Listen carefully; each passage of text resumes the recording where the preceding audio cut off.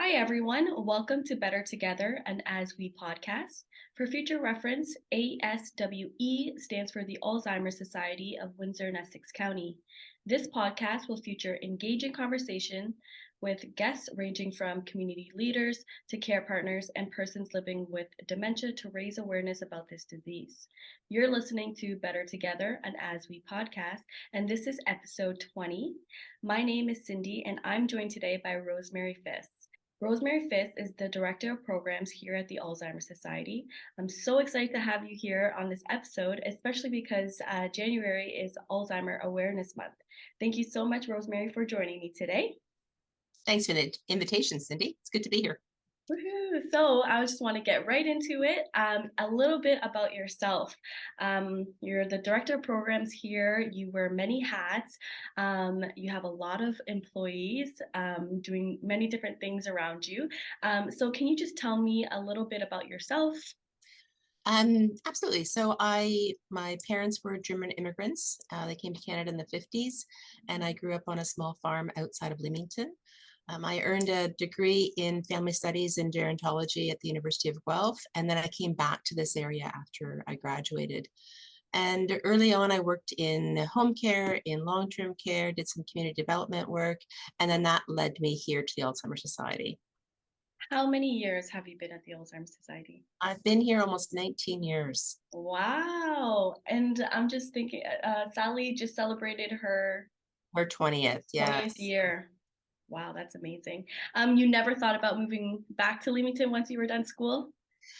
When I was in school, I never thought I would come back here, but that's just the way life happened, and I came back. And I lived in Leamington for quite a long time.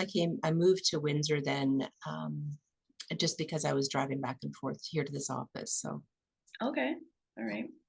Um, so here at the Alzheimer's Society, you were the title of Director of Programs. Can you tell me a little bit about that? sure. So I started here in 2004. And I've done many different things. As director of programs, I oversee all of our programs and services. So that includes our First Link, which is our intake office, education support and First Link care navigation, Behavioral Supports Ontario, our two all-day programs, our in-home respite program, and the wellness programs that you oversee. So it's all of the things that we provide to the community, and public education as well. All the things that we provide to the community, to clients living with dementia, their care partners, all of that falls under me. In the 19 years that you've been at the Alzheimer's Society, what has progressed the years with the many roles that are underneath you? Well, when I started here, it was a challenge for us to have anybody speak out about their lived experience. So to have a person living with dementia or their care partners come out and talk about what they were going through publicly. That has changed dramatically. I mean, look at how many people you've hosted already on this podcast, how many people we have come out and speak about their lived experience in the community. So that's a really positive change. In 2004, when I started, there was one social worker and one educator on staff. And now a combined team in those roles, we have 10 different people in that capacity. Our adult day programs shifted from one site to 4 sites with an evening program to the current 2 sites, and there were variations across that in many different spaces. In-home respite has certainly grown, where we are offering 14,000 hours of service a year now. We completed our first accreditation last year, which was a big milestone. The staff certainly cheered at the end of November when we hit that one. Technology has changed a lot. I used an overhead projector when I started as an educator in 2004, giving presentations, and we've moved to a projector and laptops shortly after that. And then now the last 3 years, it's been mostly virtual because of COVID and the restrictions. So lots of changes in that. When I would record who I'd given presentations to, it was largely a pen and paper process of doing that, and tallying up those things on a monthly basis. I don't miss that at all. We're still a very paper-based organization, but we're shifting that this year with plans to move to an electronic medical record. So that's really going to make things much more efficient, which is then going to enhance the services that we can provide to the community. Hmm. So, do you think, from your perspective, the society has integrated well with how much technology has changed throughout the years? I think that we're still behind in that. And that's, reflective of being in a smaller organization, of being, a not-for-profit, and the funds that it requires to be very integrated with technology. So we've made small inroads. If you ask some of our staff, they've been asking for electronic documentation for a decade. And I keep saying to them, it's coming. So that has certainly taken us longer than we'd hoped for, but it often comes down to the financial resources to be able to support it. Hmm. And it takes time too. We don't want to rush into those kinds of things as well. True. So, Rosemary, can you just tell me how you got started into public education? Yeah, sure. About 25 years ago, I was working in long-term care, and I had the opportunity to work with Len Fabiano and Ron Martin in their consulting company. So I was working full-time and I was working part-time with them. And these were two of Canada's early leaders in the field of dementia education. And the training that they gave me really shaped how I see education and training. It really gave me such a strong foundation in terms of being able to offer workshops and how I lead those and facilitate those workshops. So I continued working with them. I worked with Ron for a few years and his company in Silver Meridian. And then when that no longer was a fit for us because of time commitments, I started working with Dementiability and Gail Elliott a few years after that, and as one of the facilitators of her workshops here in the province. And that was a great experience as well. The Dementiability work is so foundational in terms of what we do and what we provide for the Alzheimer's Society. And so I really resonate with the work that she's done and how she puts that material together. It was through that relationship with Gail that I was able to travel to China to provide a workshop at a conference over there. And that was such an amazing experience to interact with that group of people. It was largely in an acute care setting and community and not so much community care, but they were trying to learn more about the community care model. And that was really what I was there to offer them some insights into how we did what we did here. And it was truly amazing.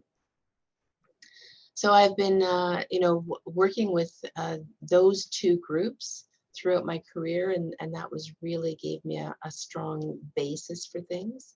And then because of my role in public education here at the Alzheimer's Society, I have the opportunity to really take part in a lot of different workshops and courses, train the trainer models. So I've been a coach for gentle persuasive approaches in dementia care since 2006. Shortly after that, I learned the You First model. Alzheimer Ontario brought out Taking Control of Our Lives, which is another model as well. So and then a few years ago, I certified as a coach with the Best Friends approach, and I'm one of only a handful in Ontario. So that's a really wonderful material as well. And we were able to do some work in validation therapy here at within our team. So all of those pieces kind of build on each other.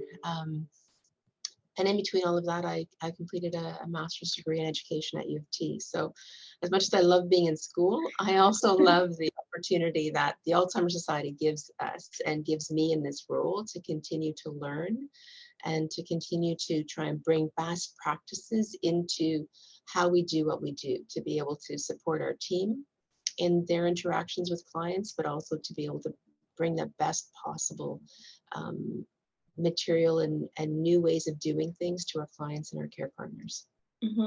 I would just want to touch base a little bit on validation therapy. I did a podcast with one of our former staff members, Rose Russell, and she touched base on validation therapy, and she just raves about it. So, can you just tell our listeners a little bit about validation therapy?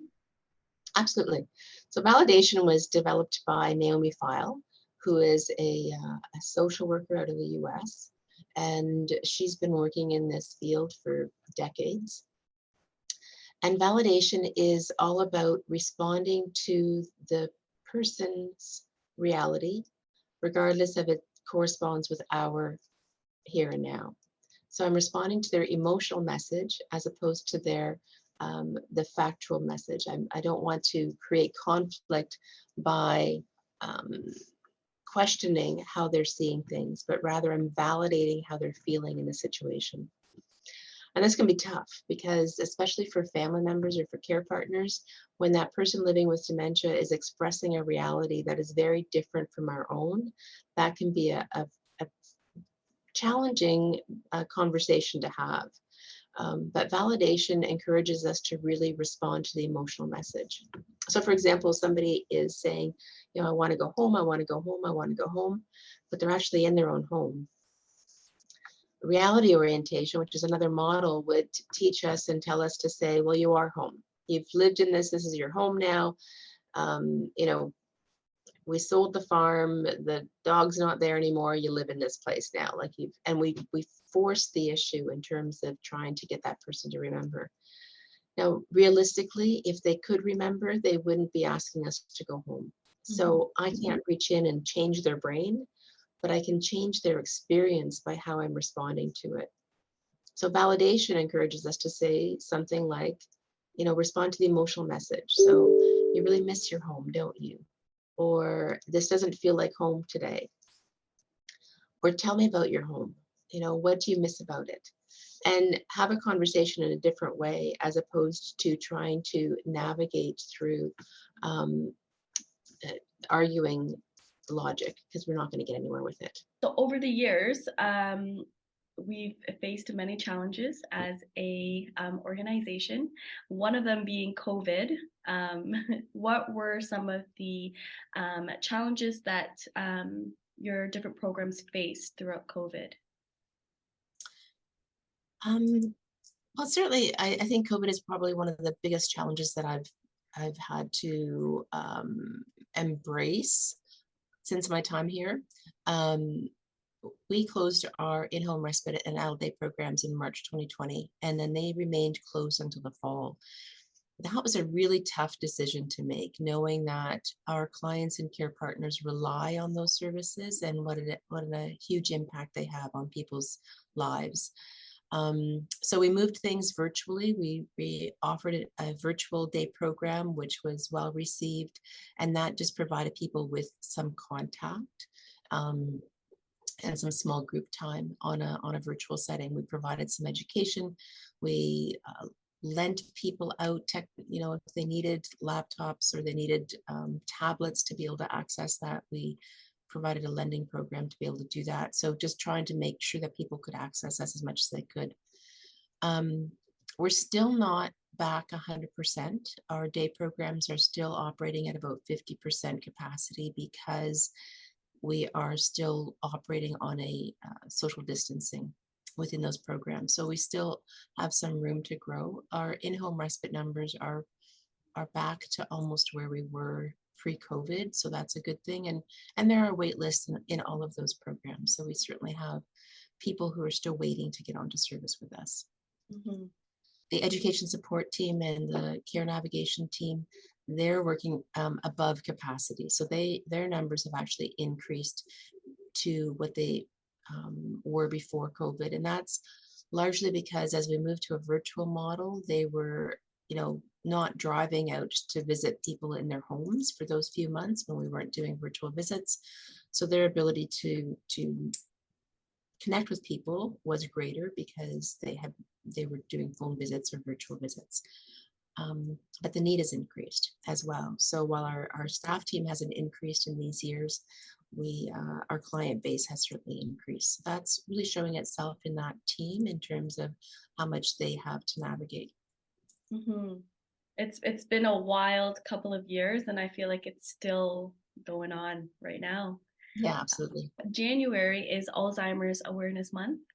Can we talk a little bit about environmental considerations for someone living with dementia and for their care partner as well? Yeah, I'd love to do that. That would be great. I often hear from care partners or from that person living with dementia that the days at home are long and they don't know what to do with their time. And so this can be related to different reasons. There's so many different changes that can happen in the brain of the person living with dementia. And each of those changes then is going to impact how that person experiences the world around them. So if that person living with dementia experiences apathy, they may not be able to initiate activity. There's no get up and go. Their brain doesn't know how to actually start doing something. And that can lead to boredom. If they just sit all day and they aren't able to start doing something because their brain's start button is damaged, that day can seem really long and boring. And that boredom then can then be expressed in anger or anxiety or frustration. So if we want to support that person living with dementia, we want to find ways of offering them meaningful activities throughout their day. That starts with knowing what their needs, their interests, their skills and abilities are. We ask ourselves, what is this person interested in doing, or what are their past interests? Do they like watching hockey or baseball or another sport? Were they a good cook and they like to look through recipes? Maybe they were avid gardeners. Whatever it is, we start with their past and their present interests to start building on how can we create some meaning in their everyday. And then I'll ask myself, what can this person do and what can they not do? If there's parts of a task that they're struggling with or that they get stuck on or that really impacts their success. And that's where I want to adapt the activity or the task so that it offers an opportunity for success. Can we pick a specific task and maybe break it down so that our listeners can better understand the steps to take? Yeah, absolutely. Let's think about a person living with dementia who lives in their own home with their spouse. And let's say this person was always the principal homemaker. So she cooked, did most of the housework, cleaning, laundry, shopping, and so on. And that's where her past and present interests would be. But with the dementia, she's no longer able to take the initiative to start any of those activities. So she's had an interest in doing things around the house for many years. I may start by asking her if she'd like to help me make a pot of soup for lunch. Now I know that because of the dementia, even if she's been a cook for her whole life, she may not have the capacity to make that soup start to finish on her own. And so I want to think about, where do I need to adapt this task to be able to break it down? So I've asked her, I've invited her to help. So let's now get all the supplies together. Let's get the vegetables out of the fridge. So I might go to the fridge with her and pull out the carrots and hand them to her and say, would you put these on the table? And then I pull out the celery, for example, and give it to her and ask her to put it on the table. So I'm involving this person. It's going to be, yes, it's quicker for me to do it all on my own and to be able to just finish it, but that's not the point of this. The point is to provide some meaningful engagement for this person and to allow her to be involved in a way that's meaningful to her. So we've got all the vegetables out, we've got all the ingredients out on the table. Now let's start prepping them. Now again, because of the damage in the brain, she may not be able to look at the carrot and know what needs to be done to get this carrot into the soup pot. So I'm going to initiate that for her. So would you peel this using this peeler? So I'm going to hand her both tools so that I don't I'm not asking her to go to the drawer and find the peeler because that may be more than she can do. I want to offer success. So I'm going to pull all of the tools out that we need so that she doesn't have to think about it. If that request causes some confusion, I'm going to offer to watch me, and I'm going to demonstrate the first one and then offer the opportunity for her to keep going. And then I keep going through that the whole time. So again, I've taken this piece of making the soup and broken it down from getting all the ingredients together to then prepping the vegetables and then putting them into soup pot. And each piece of it, breaking it down so that I can adapt it to what this person is able to do. And the more she does it, the better she's going to get. So when we make this next week, she's going to be that step further because we'll have already done it with me this week. But I'm encouraging her, or I'm setting her up for success by breaking it down in that way. I remember one client sharing with me that his wife, who was living with dementia, would follow him around the kitchen, and she was getting frustrated because he was in her kitchen. And he was trying to get things done, and he was frustrated because he was having to do everything. And so I asked him why he was doing everything by himself. And his response was, well, she couldn't do it. She would get lost trying to put the dishes away, or she couldn't remember how to turn on the washing machine. And so I suggested to him he invite her in to help, just like we've described here with this soup. Mm-hmm. If they were washing dishes, he could wash the plate and hand it to her, let her dry it, and set it on the counter. And then when they were all done, he could put the dishes away. But now she's going to be engaged, and she is part of the whole process. And he came back in a couple of weeks and told me how well things were going. She was less angry with him, and he was less frustrated because there was less of that emotion happening in the house, and now they were working together on getting things done. Perfect. What are some tips for the care partner then, just from hearing that scenario? Some tips for care partners. I think the biggest tip is always to call us. If you're not involved with your local Alzheimer Society, that's one of the first steps to take, because there are so many resources that we can offer to be able to support that person, both the care partner as well as the person living with dementia. I think in terms of looking for meaningful activity is remembering that it's this damage in this person's brain that is creating these changes, and the person isn't looking at the world in the same way anymore. And so in whatever we set up, whatever task we ask them to do, I want to think about process, not product. It's about having that person be engaged. It doesn't matter if it's perfect at the end of it. When we're making this pot of soup, does it matter if every piece of peel gets off of that carrot? No. What matters is that person finds some meaning in something that they're doing. Being able to do that. So that's a really big thing. And for care partners as well, knowing when to take a break for themselves. It's both people need a break, I think, in that space, and being able to step away from that. Those are all great. What are specific things that can be placed into the person's home so that they can safely navigate throughout their environment, and so that they feel confident in being independent as well? Well, I think that's environmental pieces are so important. The further progressed a person is in their dementia, the more the environment's going to impact their behaviors. So we really want to take a step back and look at the environment and what can we do to support this person within that. And a lot of that, I know that you do a lot of work in that region with your dementia-friendly communities work, but we're thinking about what the individual person needs. Sometimes a deficit that will occur with the dementia is a disorientation to space.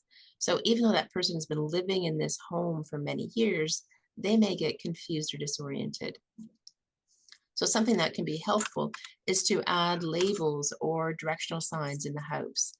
And that may feel really odd for the care partner or for the family that's there, because you think this person's lived here for years, they should know. But because of the damage in their brain, they may not remember how to navigate within that space. So, we go through this ourselves if we're, in a strange environment, like, an airport.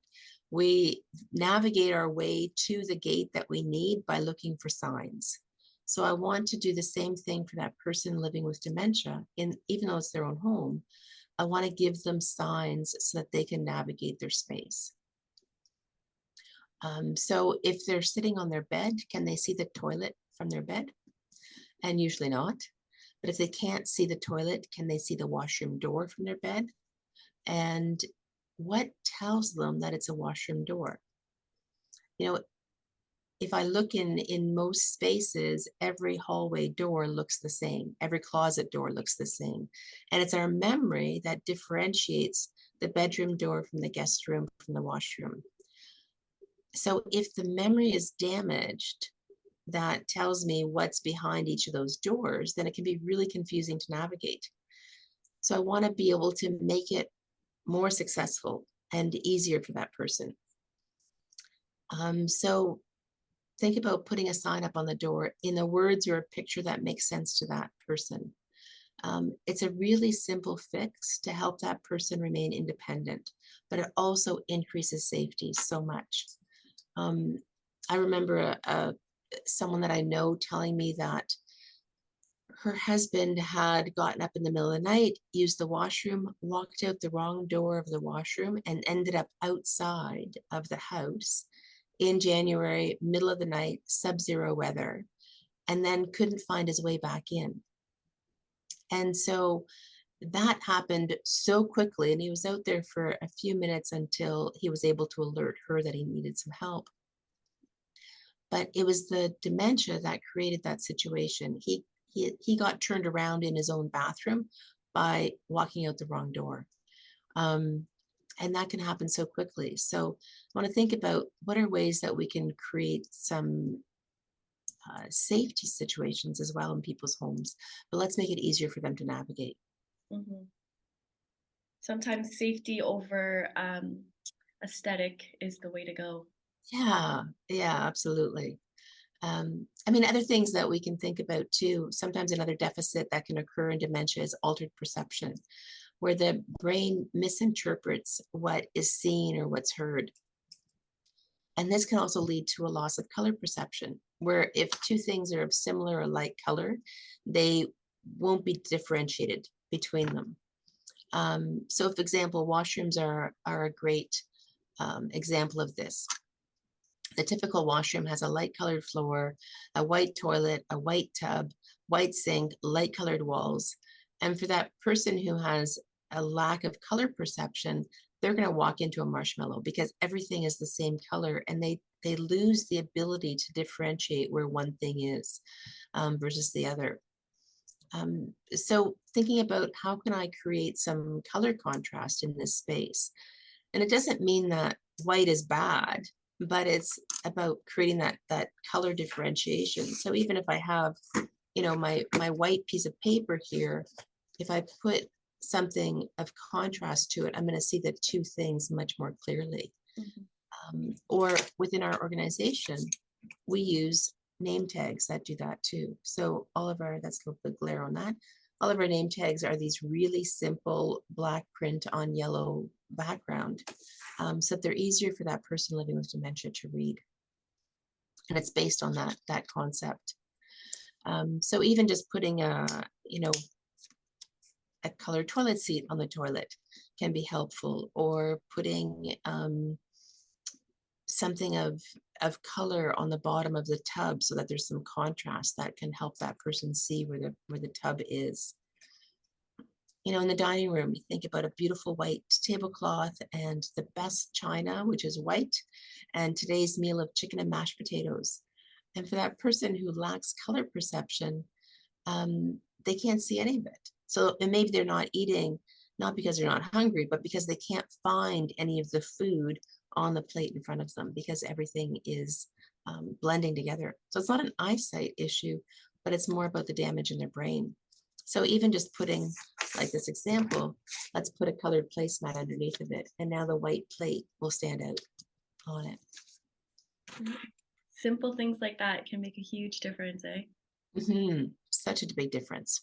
I love that. So how are needs and history important to factor in? Why do they coincide with one another? Well, I think just like you and I, we have, if I, have an interest, I'm going to be more likely to be engaged in it. And so I want to think about, what does this person like to do, or what have they previously liked to do in their past life? Someone who maybe was an avid skier when they were 30, now with a dementia is still going to have an interest in skiing. They may not physically be able to do that, but there's still going to be an interest there. And so I want to think about knowing who that person is. If you know one person with dementia, you know just that one person with dementia. No two people are exactly alike. They don't experience the disease in the same way, but we're all individuals as well. So I want to think about, what does this individual person like to do, or what do they have an interest in doing, and who is this person, and think about that. From our conversation about having environmental considerations for the person living with dementia, are there other things that you find can be helpful for the person living with dementia and their care partner to make everything run more smoothly in their household? Yeah, I think about the environmental design can continue to go. There's lots of different things that we can do, and that's really looking at the individual house and what are some things that we can navigate to make things simpler here. I think about task breakdown. Maybe that person can physically still make coffee, but they get lost in the steps. So even just putting up a sign beside the coffee maker that tells them how to use the coffee maker. Now they can be independent and still do it, but they just need to follow the steps, because the ability to follow those steps, that's a brain thing, to be able to put things in the right order. I really like using calendars as well, and daily reminders, agendas. We do this ourselves. I have a calendar that has my daily tasks in it. It's kind of how I organize my work day and my life outside of work. But that person living with dementia needs that same support sometimes too. So even just getting a calendar that lets them know what's happening today or what's going on can be really supportive. Mm-hmm. In our day programs, we do have a room that's designated as like a quiet room. Why is that so important for our clients that attend day program? Yeah, we try to create those quiet spaces whenever we can. It takes a lot of energy for this brain that's damaged to navigate through this world, because at times everything that for you and I just seems normal and every day can take some extra energy for them to understand. And like I said, the further progressed a person is, the more the environment impacts their behaviors. And the environment includes other people and lights and sounds. And sometimes that day program can have a lot of fun and the noise escalates. And for somebody maybe needing to take a step back and just have a little bit of quiet time. So we try to encourage people to do that if they're needing to step away from the space a little bit. I know that one person living with dementia who speaks out a lot about her own journey has said that she has a quiet room in each of her kids' houses, so that when she goes to visit and if there's too much activity going on, she knows she can go to this space and just retreat for a little while and have some quiet time for herself. And when she's ready to re-enter into things, then she can do that. Mm-hmm. I think a part of that too is having open communication with family and friends so that everybody's on the same page as well. The name of our podcast is Better Together. From your perspective, what does that mean to you? I think the podcast name fits in so well with our awareness campaign, where we're thinking about, that connection to community. And a diagnosis with dementia is never easy, but making those connections to community support makes such a huge difference. And that's one message that we always want to share, that we're here to help support people. We want to, answer any questions that they have. We want to link them up with supports and services that are either here within our organization or in the community. And that's really what the First Link program is about as well, as being that first connection. And I see the podcast name really reflecting all of that as well. Thank you so much, Rosemary, for taking the time out of your day to do this podcast with me. But I would love for us to finish with some rapid fire questions. These 5 questions are all random, and it will allow our audience to get to know a little bit about Rosemary. Can you answer these questions in one word or one sentence? Oh, that'll be tough. There are no wrong answers. Right. All right, so question number 1. If you didn't have to sleep, what would you do with that extra time? I would probably knit or crochet. All right. If you could only eat one food for the rest of your life, what would it be? Pizza. What's your favorite topping? I don't have one favorite. That's why I would choose pizza, because it's different every time. All right. What would your perfect Sunday look like? I'm equally an introvert and an extrovert, so perfect could be two different things. I love time spent with family or friends, sharing food and maybe some wine, but equally it would be perfect with a good book and quiet. I like those. Those are 2 perfect Sundays for me too. What could you give a 40-minute presentation on with absolutely no preparation? Dementia. And what's the best piece of advice someone has ever given you? Um, a friend and mentor often reminds me to be where my feet are. It's her way of saying stay present. Don't focus on the past or the future, but be where your feet are. And Oh, I often come back to that. oh, I really like that. I've never heard that before. Mm. Can you say it one more time? Be, be where your feet are. Be where your feet are. Wow. That's a great way to end the podcast. Thank you so much, Rosemary. It was a pleasure speaking with you today. I hope our listeners have learned a little bit more about environmental considerations and activity ideas for people living with dementia and their care partners. Hey, listeners, my call to action for all of you: how can you help? Educate yourself and encourage others to do the same. Refer your circle of friends and family to our services. Support our events and fundraising campaigns. Become a dementia-friendly community, and let's keep talking about dementia. Listen to new episodes on the last Friday of every month on our YouTube channel, Alzheimer Windsor. Don't forget to subscribe.